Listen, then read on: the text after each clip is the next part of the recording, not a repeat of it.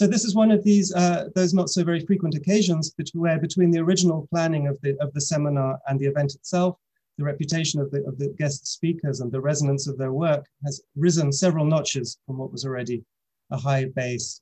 Maria Stepanova has been recognized for the best part of 2 decades already, despite her youth, as one of the foremost contemporary Russian poets, especially in the longer form of ballads, poetry cycles, narrative poetry, the poema.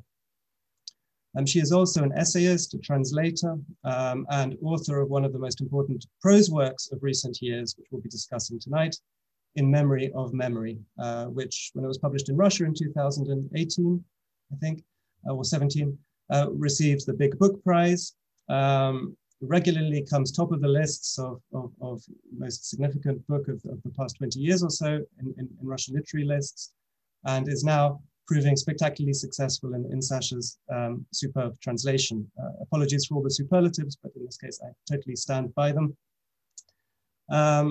Maria is also, in case this doesn't get mentioned in the course of the evening, editor-in-chief of the leading independent cultural publication on the Russian internet, kolta.ru, which many of us depend on for to be not just updated, but for extensive articles on cultural social issues in Russia today. And before that, she was editor of its predecessor, Open Space. So tonight we're going to be discussing and reading from 3 books that have appeared this year. I don't know whether that was part of a big plan, Maria, to have them all come at the same time, or serendipity, but that's In Memory of Memory, published here by Fitzcarraldo in the UK. A volume of poetry, especially from the last 10 years, the War of the Beasts and the Animals, published here by Bloodaxe. And thirdly, a collection of poetry and essays called The Voice Over, published by Columbia University Press. I'm not quite sure why I'm hesitating, since along with Stephanie, I'm one of the members of the editorial board for that series called The Russian Library, with the support of Read Russia. And 2 of those books, the first 2 I mentioned, are translated entirely by Sasha, who will be familiar to many in Oxford, where she studied, where now she's poet in residence at St. John's College, Cambridge. Sasha is a celebrated poet. Her most recent collection, Deformations, was shortlisted for the T.S. Eliot Prize. And as we all know, she's an outstanding translator of contemporary Russian drama, poetry, and prose, and was also for a number of years editor of modern poetry in translation. And she remains, not least on her active Twitter feed, an advocate for exciting new voices from all around the world, especially in poetry. So when The Guardian wrote in a major profile of Maria Stepanova that 2021 is the year of Maria Stepanova, it's really the year of her and Sasha Dugdale together. It's a literary partnership that I'm sure is going to be remembered as an exceptional one, not least for their shared bilingualism and their erudition across two literatures. They've been working together on Maria's work for a long time now, over a decade. And most interestingly to me, they're now also working in both directions, so that Maria is translating some of Sasha's work, poetry, into Russian. And in one of the many interviews, events they've done recently, I was very struck by your comment, Maria, that your own poetic projects in your own original languages are quite similar in a way, or require the same effort. For example, you said that to find a way to make the war in Donbass a fit subject for poetry required the same effort, you said, as for Sasha to write in Deformations about Eric Gill, the renowned artist, not to mention of religious art, who was also an abuser, sexual abuser of his own daughters. We're going to turn first to In Memory of Memory, before turning to the poetry later in the event. Yes, I wasn't the only person almost to be surprised the other day that it didn't take the International Booker Prize, for which it was shortlisted. But many congratulations for reaching that shortlist. I was sorry to see it didn't win. But, I know that regardless of that, it's going to have a wonderful life, and it really is having a wonderful life in English. Sasha, I wonder whether you would be happy to I think it would be best to have an introduction to this book, this long 500-page work of nonfiction, or romance, as it's called in the subtitle. We'll get to that question, but it would be great to have an introduction from you in your words as its translator. I had a really good introduction prepared. I've just got lost in what you were saying and listening and thinking about all those things and translating Maria and Maria translating me. So I have to just gather my thoughts really fast. And actually, gathering my thoughts is probably the last thing I should do to try and describe Maria's book, because it is the most capacious sort of endeavor, really. It opens, as those of you who've read it will know, with the death of a relative and a lot of a sort of inherited legacy of papers, materials, photographs, which makes the narrator begin what is really a very long, thoughtful meditation on the nature of history, memory, on how to relate to the dead, to our ancestors, and what to make of them and what they make of us. And she uses, in the search for some sort of truth, lots of examples from the visual arts, particularly, and literature, from photography, from painting, and weaves a sort of cultural shape or a sort of body around this study of the past and memory. And I think that's more or less all I can say about it. I'm often asked about genre because it is called a novel or romance. And all I can say is that when I was translating it, I was following very closely behind the voice rather than thinking about the overall shape. So in some ways, I'm the least qualified person to talk about this book, because I feel like I trailed through it like a worm or an insect, going through all the words one by one. And I'm often surprised by reviews of the book, which reveals startling new sides of Maria's project to me, although I spent a year inside it. Thank you, Sasha. That's a great way to begin. I mean, as you say, the book covers such an enormous range of sort of both artistic and intellectual activity, as well as, of course, such a range of human experience, especially lived experience in the 20th century. Has a broad appeal for the general reader, but also in an academic context such as we're in now, it's clearly going to have a great appeal, I think, for scholars in memory studies, in cultural theory, material culture, visual arts, 20th century history, Jewish history in particular, and Russian and world literature. It covers all these themes. But all of these topics have a kind of center to which Maria, you keep returning, a question that you keep worrying away at. Why are we so fascinated by the past, and what are the consequences of this, as you call it, enchantment with memory? And you treat this enchantment as a global phenomenon. You've got a lot to say about social media of today. It's something that's very prominent in the gaps between apparently weightier topics that you treat. But the genesis of the book is clearly in Russian history and Russian literature, and that's kind of where I'd like to start with a question, and not least because of the nature of this event, a seminar for students in various aspects of Russian studies. So my question is: am I right in reading this book as, amongst other things, a kind of reckoning with specifically post-Soviet culture, the difficulty that post-Soviet writers and artists in general have had, or perhaps the reluctance they've had to turn away from the past? I mean, because I remember that even back in the 1990s, many people were anxious about the extent to which Russian culture, especially Russian literature, could ever break free of the past. So an author like Viktor Pelyevin, who of course is very famous for writing about the present, which is quite unusual among Russian writers, criticized other writers for, in his words, feeding off Stalin's corpse. I remember that quote very strongly. It came in an interview in a scholarly volume. But since then, we've had new waves of Russian writers, maybe from Vodolaskin to Prilyepin to many others, whose most famous works are also set in the past. And so is your book, among other things, an attempt to sort of point modern Russian culture in a different direction? And if so, which direction? First of all, thanks a lot for inviting me and for all your kind words. It really means the world to me. And thank you for the question.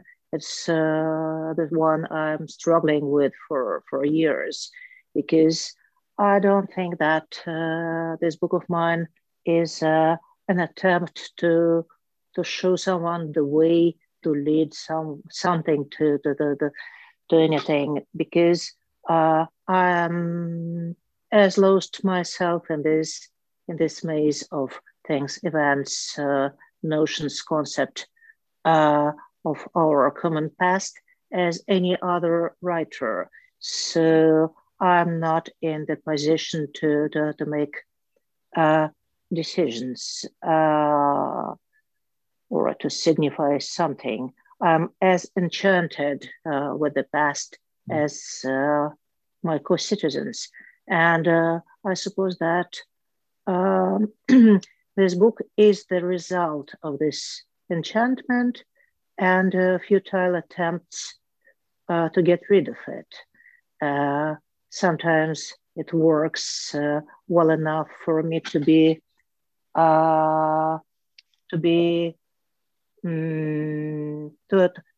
clear, to get a clear vision of how far away we are from, getting back to any concept of nowness nowadays, whatever one may call it. And so I've been thinking and rethinking this strange codependence our society, our literature is having around this subject of the past. And I think that it must be somehow connected with the strange situation of Soviet Russian literature. It was experiencing since the Iron Curtain, or maybe even earlier, since the late 1930s, when the Russian literature was forcefully brought away from the general European or Western conversation. So we were living for decades and decades in a certain, solitary or solipsistic world where, we were subject to keep a dialogue with ourselves. Mm-hmm. And it is a problem that has two sides, because on the other side of the curtain, things that were written in Russia usually had been regarded as straightforward reporting from a troubled society, from a horrible place, from some different kind of people who are living the lives that are so totally unlike anything a general British or American citizen could experience, that the main thing was definitely the information, not the quality of writing. And so, that Shalamov's stories were heavily edited. And this is a long story that could take us ages to discuss. But I think that this feeling of being left alone with our history in this, cabinet of curiosities or a castle with ghosts, being left there alone for some 50 or 70 years, it had to change the way we are operating when it comes to the past.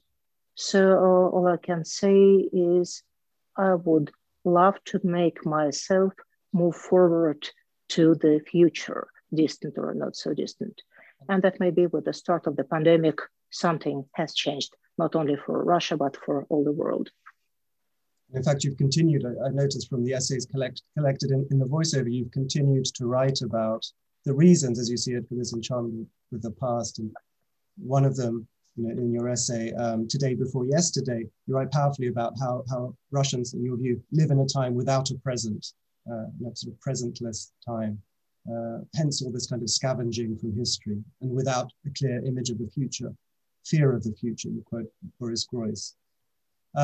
But in cultural terms, it strikes me that this enchantment of the past particularly affects Russian prose. But and I'd be interested to get Sasha's perspective on this. You know, you're somebody who's translated, and your first translations, I think, among them were of Russian drama, and of the new Russian drama that was, at its outset at least, certainly, and I think today, very much concerned with depicting or giving voice to experiences in the present, and that way too making a break with the past. So I don't really have a specific question. I'm just curious about your view on this whole topic and how it relates to maybe this question of genre of drama and prose.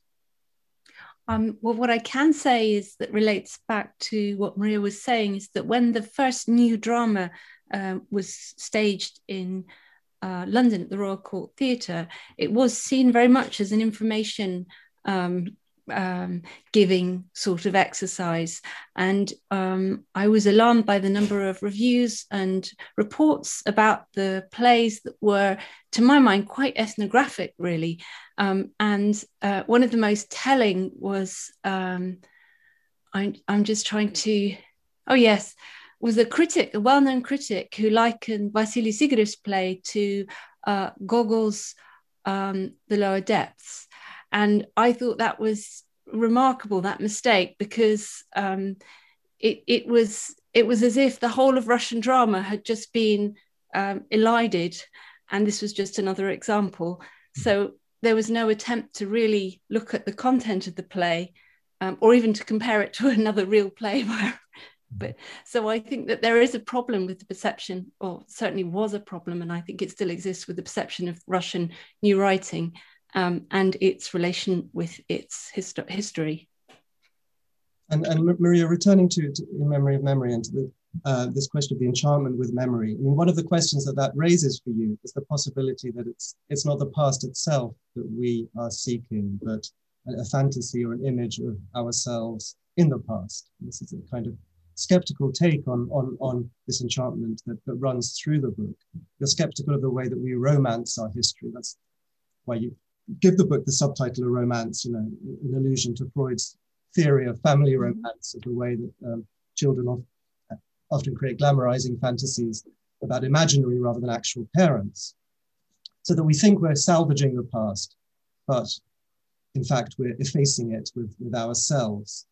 So when you call the book In Memory of Memory, should the second memory sort of be in scare quotes, in quotation marks, as it were, as part of your point that it's not really memory? Well, maybe not in quotation marks. When I'm thinking of this title, which is sometimes getting distorted in the Russian reviews, and it is quite interesting because people are mostly referring not to that gloomy title, In Memory of Memory, that is marking a certain range of impossibilities, an enfilade of impossibilities, but they prefer to name it simply Memory of Memory, as if memory was a kind of a double storage unit, a treasure chest that is containing another one with memories even more safe and more highly condensed. So yes, it is hard to say goodbye to the possibility of a real reconnection, of a real comeback, and that's an experiencing I was bumping into throughout writing the book and researching it. I was visiting places, seeing people trying to find some bits and scraps of the past that would fit a decent puzzle, a puzzle that would be maybe not exactly solved, but at least it would look convincing, at least for myself. I wanted to make this this oval or a storyline or a, well, normal, straightforward narrative that could deal with my story or with our common story in a normal way. But it doesn't work this way, I'm afraid.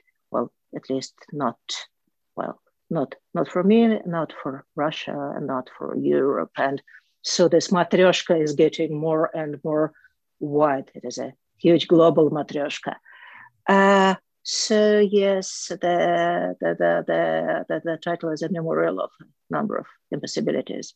Okay, I think at this point maybe it'd be great to actually hear a short, discrete fragment from the book. I mean, the book is made of so many different units that can be taken in isolation, and we've chosen just I think it's about 2.5 pages from fairly on in the book, and it's about photography, which is one of the main motifs and concerns of the book, the nature of photography, what it does to us, what we do to it, to images that we see. Sasha, I thought, yeah, if you're happy to read this bit, which comes, as I say, it's page 79 to 82 of the book, and I'll hand over to you, and then maybe Stephanie, if you want to take up the conversation afterwards with a question, that'd be great. So Oliver, just to check, I'll read from The Russian Collector, and that's to the end of the chapter, right? I think. Yeah. A Russian collector bought a box of family photographs in Sri Lanka. They impressed her in some way, so much so that a year later, she returned to buy the whole archive and began a search for the vanished family. She even found documentary traces of them, although none of them had lived into the new century. She then did everything she could to give them the strange immortality sometimes possessed by objects that have lost their owners. What was it about the photographs that made them stand out from the common crowd? Perhaps that which sets the museum exhibit apart from its more ordinary siblings, a subtle quality that gives it the right to preferential attention. None of the photographs in the archive, the father, Julian Rust, was a professional photographer, served the utilitarian purpose of the mere preservation of existence. A visual perfection gives each image the magnetic and enchanting sheen of an exhibit. A family in the snow under the pine fronds, a child on a sledge with a baby fawn, bathers, horse riders, German shepherd dogs. All the pictures look just like film stills, and the viewer is drawn in, waiting for the scene to change and new scenes to appear. He needs to find out what happens to the subjects of the photos. There is such injustice in the way that people and their portraits cannot escape an immediate and basic inequality, the difference between the interesting and the not so interesting, between what draws our attention and what doesn't. Everything is in silent sympathy with the tyranny of choice, always on the side of the beautiful and the charismatic, to the detriment of everything that has no claim on our attention and so remains on the dark side of this world, especially our bodies with their entirely pragmatic agenda. Our preferences have nothing to do with age or upbringing. Even 3-month-old babies vote for beauty, health, and symmetry. And this is unjust, just as the dictatorship of the viewer or watcher with his unfounded demands on the image is an unjust one. The word watcher in Russian has a second, less obvious meaning. In the language of prisons, camps, and the criminal underworld, known by a significant proportion of all Russian speakers, the watcher is the one who sets the rules and makes sure the others follow them. So perhaps we could characterize the relationship between the watcher and the photograph, the reader in the text, and the viewer and the film as small episodes of power, like ticket sellers in the museum halls of random access memory. Both the rules and how they are followed depend on this relationship. But let's not pretend that the watcher is a righteous judge. His rules and his choices are not God-given, they are human. Worse than that, they are criminal. He is intent on the acquisition, absorption of the foreign body. His taste is based on the rights of the strong, when surrounded by the weak, or the living when surrounded by the dead, who were deliberately denied all their rights. Maybe that's why I love photographs that need no interlocutor and have no desire to engage with me. They are in their own way rehearsals for non-existence, for life without us, for the time when the room is no longer ours to enter. A family is drinking tea, the children are playing chess. The general bends over the map, the baker's assistant lays out the cakes, and we can satisfy our ancient and enduring desire to gaze into every one of the windows of the house of 1,000 windows. The point of this dream is surely to be someone completely different for a short while, to escape ourselves. Most old photographs can't answer this need. All they can do is insist upon their own integral selves. Their identity is theirs, but this world is ours. Photographs that failed to live up to the photographer's hopes are the unrealized scraps from a manufacturing process, a running dog blurred to an unending streak, someone's shoes on a wet pavement, a chance passerby in the frame. All this waste was filtered out and destroyed in the age of printing on paper, but now these very pictures have a special attraction because they were not intended for us or for anyone. They belong to no one, and so they belong to me. These moments that survived by accident and are freed from all obligation, stolen from life, by life itself. These images of people are utterly impersonal, and this is their advantage. They relieve the viewer of the burden of succession, historical memory, bad conscience, and a sense of indebtedness towards the dead. In return, they offer a sequence of images of the past and future. The more random, the better.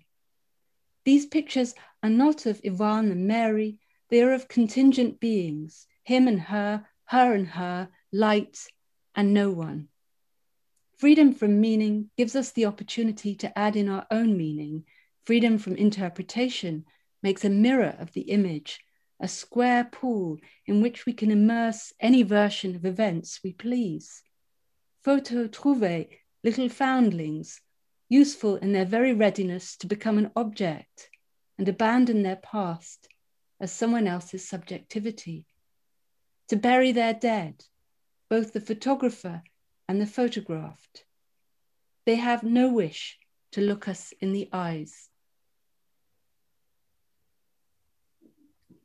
Thank you, Sasha. And thank you, Oliver, for picking this excellent passage. I think it raises some wonderful further ways into this splendid book. I had been thinking, because the book, of course, starts with photographs, I had been thinking about photography as a kind of engine for the book, as a motivating factor. And somehow now in listening to this passage as you were reading it, Sasha, and also thinking about what Maria had said about wanting to disrupt some of the ways in which the past had been imagined. I was also thinking about photography as a disruptive factor in the book, as an interrupting quality, as a way to resist the smoothness of narrative. So maybe, Maria, you could begin this conversation about photography by reflecting on those two polarities. Does one predominate? In what ways did I'm making this up, but I'm imagining maybe starting with photography as an engine and then discovering its disruptive force. I'd just be curious to hear more about that process for you. Thank you so much. And I suppose that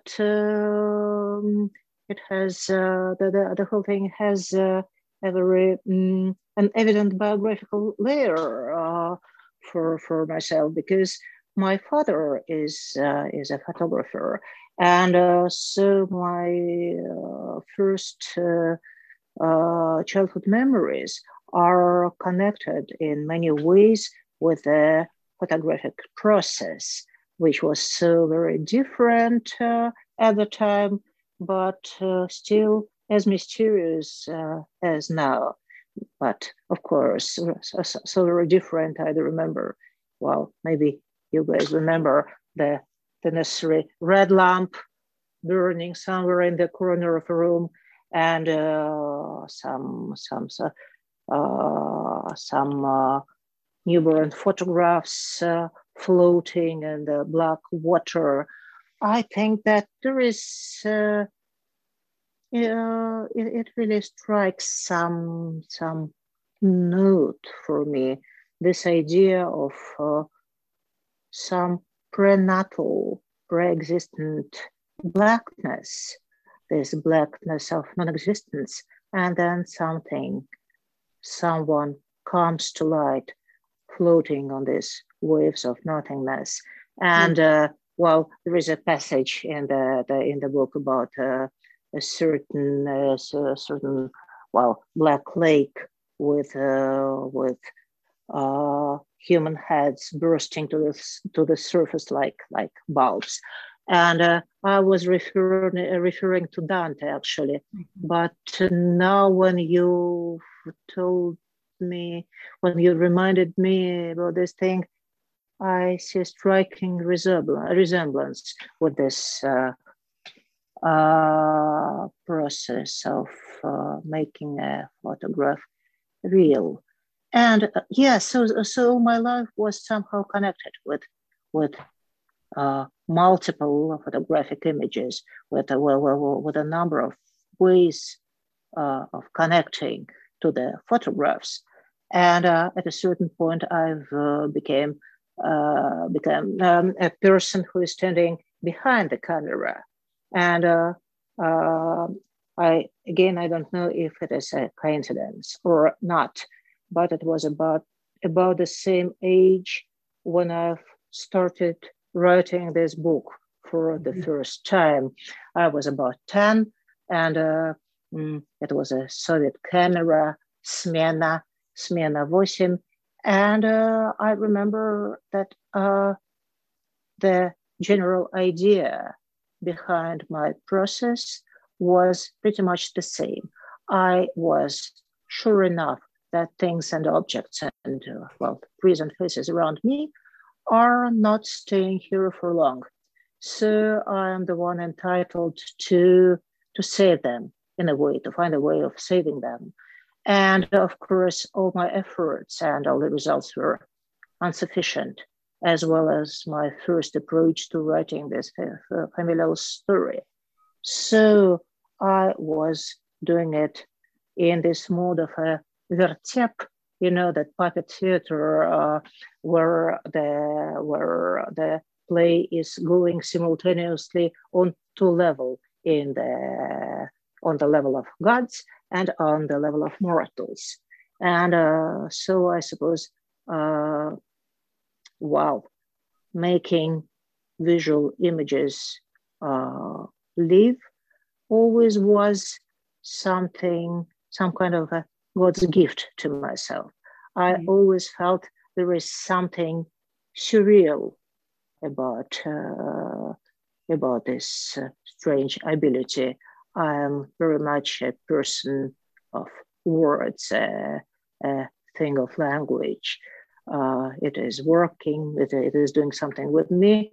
I am doing something to the language, and we are quite happy playing with each other. But making visual things exist is something different. And I really feel that, before any vision to light. And of course, the next natural step is iconoclasm. So when you are loving something too much, you feel this urge to try it and see, is it really so meaningful? And what are the possible consequences of this kind of an obsession? And what is quite obvious for myself is the fact that I am not alone with this obsession. It is something that describes a couple of generations before and after myself. We are drowning in this sea of images, and we are doing it in such a happy mood. We are delighted to be flooded with images. And that double, ambiguous, multi-layered feeling of obsession and fear because of this sudden dominance of visuality and because of what it is doing to us. I think that, yeah, that's an important layer in the book.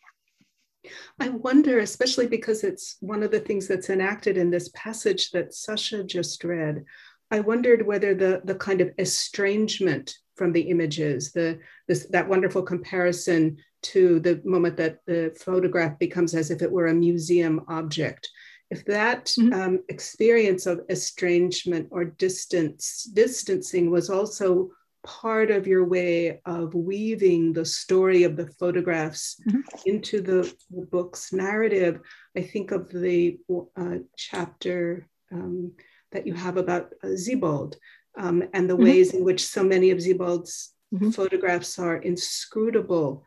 So is it the case that particularly since you give this great comparison just now to the kind of sea of images that we're all drowning in and which are completely understandable to us because they're the things that we ourselves just experienced yesterday, if there's an attempt to kind of reintroduce that estrangement or inscrutability of an image and thus also to let those images, the photographs, be disruptors, be interrupters of the seemingly clear narrative. Well, but I suppose that the material, the fabric, the idea of a photograph is this rupture introduced to the process, because each time you are making a photograph, and now it is becoming even more vivid because of the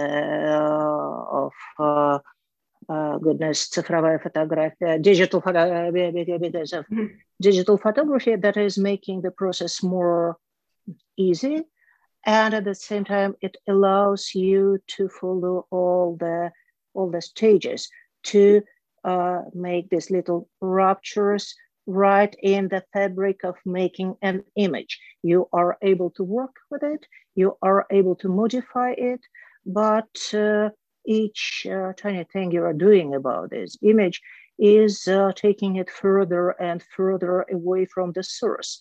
So when I see the photographs in my digital archive, I virtually listen to the scissors, making the sound of separating something from my life. And you remember this wonderful story about Balzac, who was supposing that each tiny photograph that is made of him is taking some part of his essence, of his identity. He is becoming less Balzac as the number of photographs increases. So I suppose that photographs, photography, like no other art, is a memento mori. It is a reminder we are getting so used to that we don't hear the death toll in this sound the camera is making. But in a way, the most interesting thing is what happens between the two photographs in this no person's land, before or after the image is becoming full-blown and visible to the world. The idea of losing yourself in the middle of a process, or hiding behind the curtains, and well, in a way that is refreshing, this feeling of not belonging to anyone.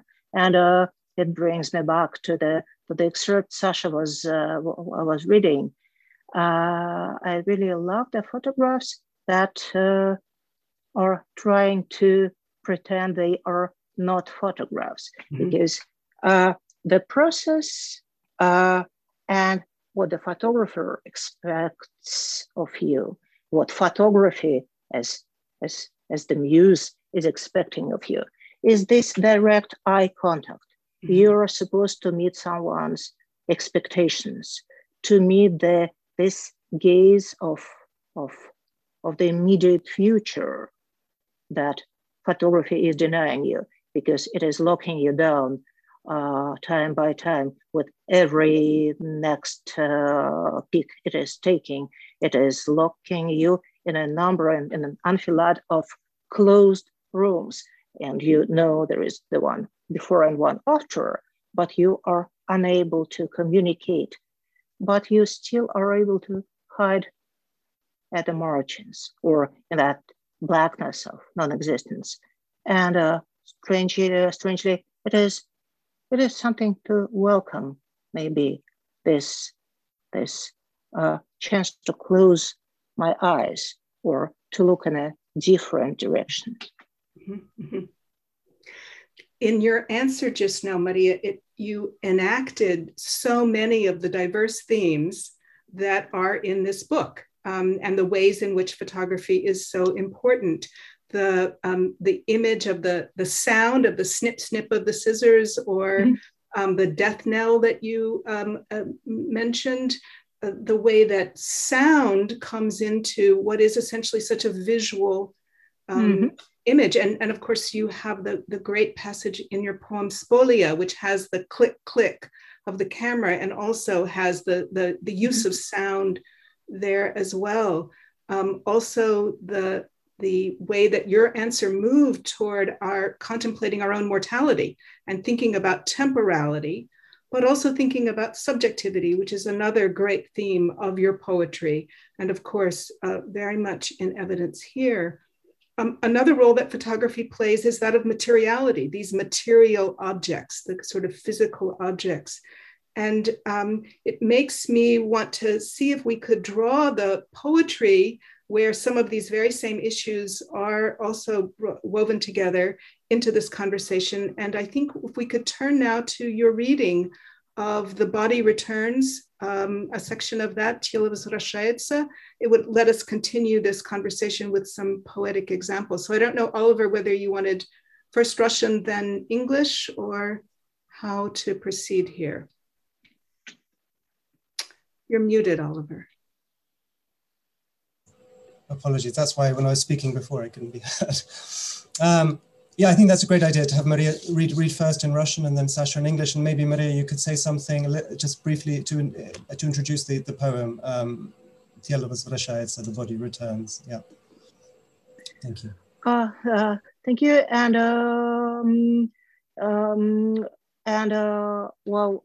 the poem, I'm using this opportunity to show this beautiful book translated by Sasha Dugdale and edited by Bloodaxe. So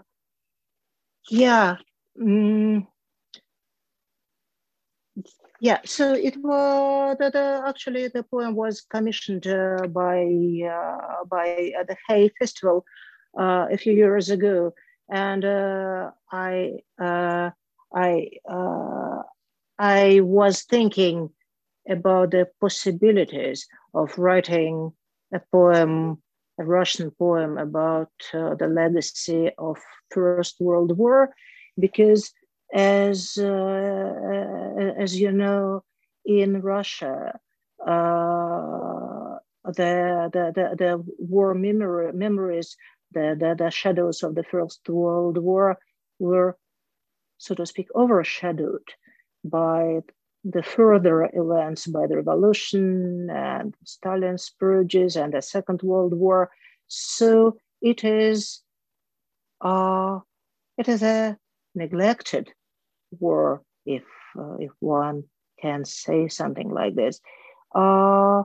Everyone knows that it happened, but it stays invisible. it stays buried somewhere at the long, somewhere in the memories, whatever. And after a while, I felt that maybe I found a form for it, and that it is becoming something bigger than the initial idea of a short war poem. And so I was totally sure that it wouldn't work at all, but whatever, I'm going to write it. Yeah, that's the silly story behind the poem. And Sasha's translation is awesome. And I felt the same way, Stephanie, when I was reading it for the first time, that sort of shivers you are getting when you are encountering something of rare beauty. And well, it doesn't happen so often when it comes to one's own stuff. So I'm supposed to try to claim some rights on the poem, but I am somehow able to see it as if from a huge distance. And it is a beautiful thing, thanks to Sasha, not to me. It's a beautiful one. Yep. So that's how it goes. Тело возвращается. Комнату надо очистить, пространство надо... Комнату надо очистить, пространство надо прибрать. Why? Так говорит поэзия, живущая в Канаде, в женском теле, по-английски. Так она говорит. Once cleared, the room writes itself. И что теперь делать? Комната вычищена до блеска, вычищена до кости, до мозга. Должна написать себя. Никто никому не пишет. W. Где они? Где мужчины, подобные Арею, поднимавшие стропила, не вмещавшиеся во врата? Где их костный мозг, их сладостные конечности, их зубы и языки? На какие элементы они разложились? Ви. Далеко под землей, в ее огородной сетке, клетки, в ее огородной клетке, клетки продолжают делать иные клетки, исходят яблочной пеной, когда земля собирает свой урожай, то, что было семенем, пробует себя семенами. Ю. Вечную мерзлоту обдает весна, как струя горячей... Sorry, that's just an idea, but maybe Sasha could read this first sequence. So that's a great idea, that we can hear them side by side. Because, yeah.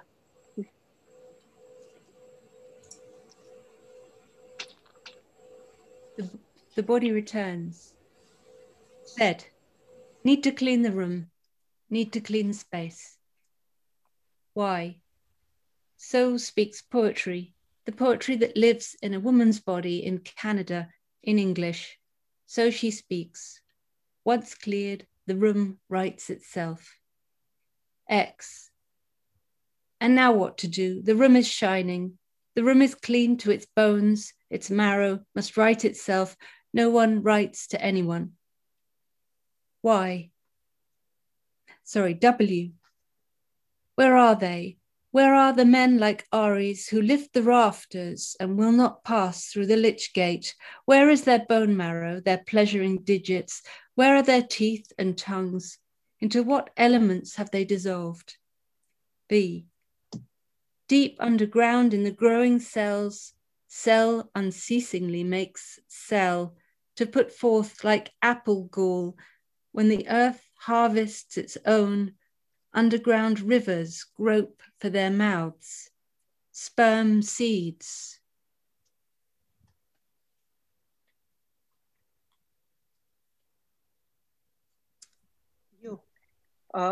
Вечную мерзлоту обдает весна, как струя горячей мочи плавит желтые буквы, плавит буквы желтые и зеленые. И вот когда слепошарые ветки бродят по свету, поэзия, говорящая по-датски, лежащая под землей, женская, ти, мертвые, как другие, почему-то живая, карамелькой она плавится под пустой щекой глинозема, и у нее нет прав, не больше, чем...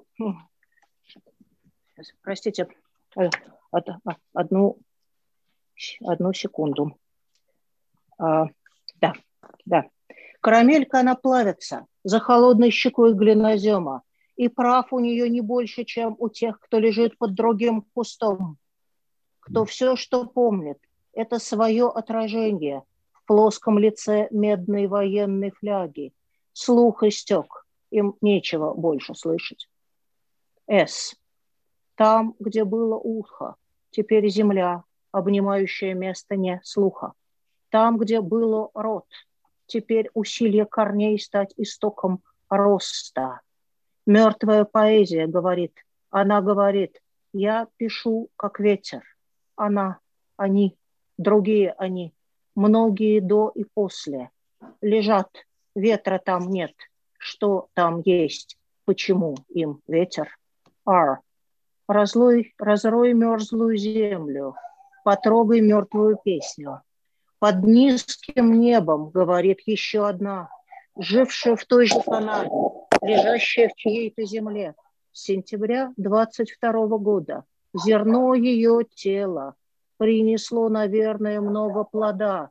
Под низким небом я видела 1000 марширующих Иисусов.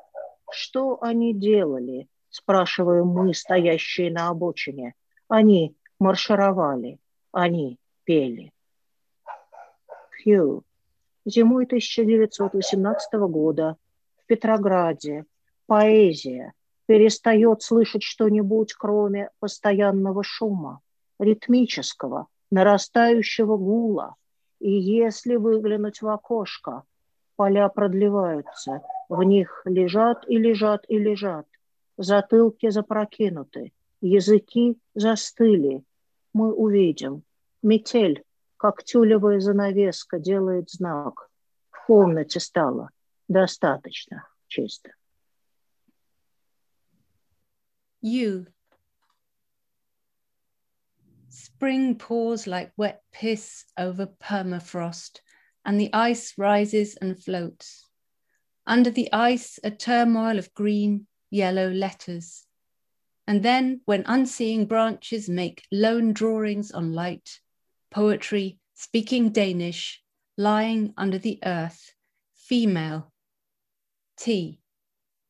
Dead like the others, alive for some reason, resting in the hollow cheek of the clay like a boiled sweet, and has no rights, no more than the ones lying under the other bush, whose only memory is the reflection of self in the flat, pewter face of a flask. Hearing has run dry. There is nothing more for them to hear. S. Where there was once ear, now there is earth, holds the unhearing place in embrace. Where there was once mouth, now roots mass, to make a wellspring of growth. Dead poetry speaks. She says, I write like the wind. She, they, the others, many who come before and after, lie there. There is no wind. What is there? Why do they need wind? Ah. Break the frozen earth, touch the dead song. Under the level winter sky, says another, from the same Canada and lying in someone's earth. Since September 1922, her germinating body must have brought forth fruit. Under the level sky, I saw 1,000 Christs go by. What were they doing? We asked from the curbside. They were marching. They were singing. Q. Winter 1918, Petrograd. Poetry heard nothing except noise, constant noise. a rhythmic boom. And look out of the window, the fields multiplying, and in them the dead, the dead, the dead, heads thrown back, tongues stilled. We see the snowstorm flutters like lace at the window and makes a sign. The room is now cleared. Thank you very much. I wonder if we could talk just a bit about this text as a poem and about the poems that probably have gotten slightly more attention, which is certainly their due, the title poem of War of the Beasts and the Animals, and Spolia, which are poems which respond more directly to our current wars, and which I know, Sasha, because I've heard you speak about this, you found a way to translate in part by thinking about the violence and the kind of socially, the social vulgarity, the horror of what we're all living through in our contemporary political situation. But this poem feels different in part because it takes us back to the past. And so I'm curious to think a bit about how it might offer a different version of writing history from what we were just talking about in Memory of Memory. But Sasha, perhaps you could start off the conversation about the poem by talking a bit about the process of translating it, because it seems to me it offered somewhat different challenges and maybe slightly different comforts from the other two texts, because here we have this reverse alphabet structure. So we have a shape which is given, and I wonder if that in fact did make it easier, or what other challenges or difficulties you might have faced in finding the very eloquent language that you do come up with here. Thank you. I think this poem is beautiful, and I translated it in one big rush when I was away from home, and I sat down with it and translated it, and it's got an incredibly sinuous feel to it, which was really wonderful to kind of catch on to like a rope and follow. It has some of the challenges of War and the Beasts, the Animals, and Spolia, because it's got quite a sort of modernist principle in that Maria borrows from poetry in different languages to assemble the poem. And in this case, the obvious one is Inger Christensen. And so I think Maria even quotes from that poem. There's English in the poem as well. So there was this funny exercise, which in some ways is very interesting to talk about, where I was translating some bits back into Danish and trying to get hold of the original Danish, because Maria used the English to give an element of strangeness to the Russian. But of course, the English wouldn't give that strangeness to the English. So I went back to the Danish and had to search for the Danish to insert it. And there's that principle of finding a way to give the same level of estrangement and comfort, or the sort of dynamic between the two, is quite a useful way to think about translating Maria more generally, because the tensions are between the tensions and dynamics are somehow not, they're in the words, but they're also outside the words, they're in the context. So it's finding a sort of context that works for the English language audience as well. And I really love doing that, because it's a sort of electricity, I suppose, which is wonderful if you feel as if you can capture it even slightly. The poems are really electric in Russian, and I wanted to try and feel that a bit in the English. Mm-hmm. That from the bit that you read just now, from the very beginning, there's that quoted phrase from Anne Carson's poetry, which of course, when we hear it in English, in an English language poem, it doesn't have nearly the shock of difference that it does in the Russian. But in the typeface, of course, our audience can't see this, but in the typeface that's rendered in italics. So there is, again, you've found a way to try to convey our need to have some distance from what we're hearing. And it's rendered slightly mysterious since Carson's not named, and you might not necessarily recognize the quotation anyway. The version of excavating the past that we have in this poem is so tied to the body. And that's in the title of the poem. It's in so much of the imagery. And that's in some ways a different materiality from what we get in Memory of Memory. And I wonder, Maria, if you could speak a bit about the role that the body plays in this poem. And I'm also wondering whether it pushed you in your own writing as a poet in some new directions. I'm thinking of your extraordinary cycle, Girls Undressed, Девочки без одежды, and wondering if something happened with this poem that pushed toward that next poem. Yes, I think so. In a way, well, both the poems were written at the aftermath of writing in Memory of Memory. And well, in my writing practice, prose and poetry are, well, never surviving in the same time frame. So I didn't write poetry since 2015, since the War of the Beasts.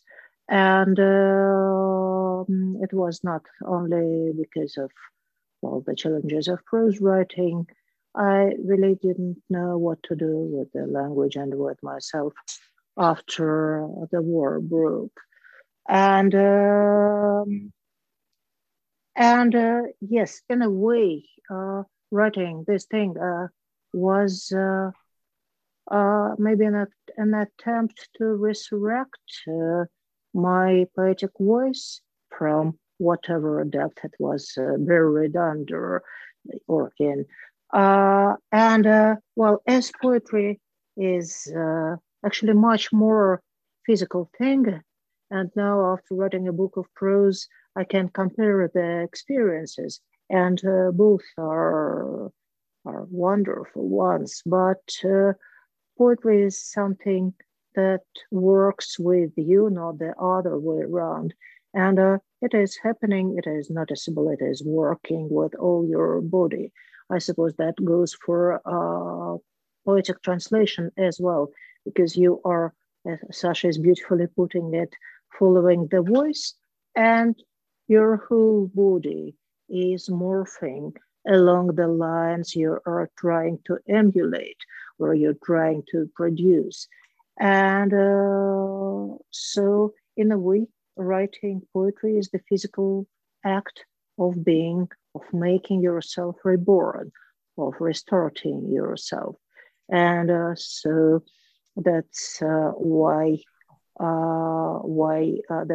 this poem deals so heavily with these motifs of resurrection in body, телесного воскресения, because that is precisely what was happening to me in a way while I've been writing. And the other thing is, and it is also quite important for me, this poem is a gesture of solidarity with a number of female voices, very famous and recognizable as Anne Carson or Inger Christensen, or white, well, masked or forgotten, or not, well, so visible as Marjorie Pickthall, so forgotten in the second chapter, and no one remembers her anymore. The first one, the Paul's mother, so I've been thinking that that's what Earth is doing. That's what poems are doing. They're blending everything together, bringing everything together into one huge melting pot. And names are not relevant. What is reliable is the space poetry is covering in a certain amount of time. This combination or juxtaposition of space and time that makes poetry such an amazing form of art, because it is It is a temporal thing, and still it clearly has a spatial dimension. You are able to put yourself into a poet as if it was a chamber, or you are unable to swallow a poem as if it was a pill that is going to make you feel, well, not better, different. It is living in you. You're living in a poem. That's why it was so utterly important to know some poems by heart in the concentration camps, because they were saving not only you, but people around you. They were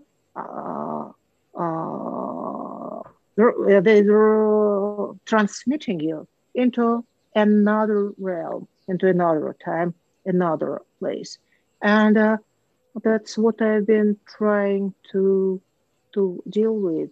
I'll have to say, yeah, absolutely. I made a firm promise that at about this point we'll open it up to questions from the audience as well. But thank you, and thank you, Stephanie, for this really interesting questions. I'm glad that we've had a balance between talking about the prose and the poetry, even though there's much more we'd like to ask about on both fronts. But now we've got about 20 minutes left, and it would be wonderful to get questions from the audience or comments. Please use the hands function so that I can see you, and then put your video on for the question. And I'll stop the recording at this point. So yeah, I'll wait for questions to appear. If not, I'll ask one of my own.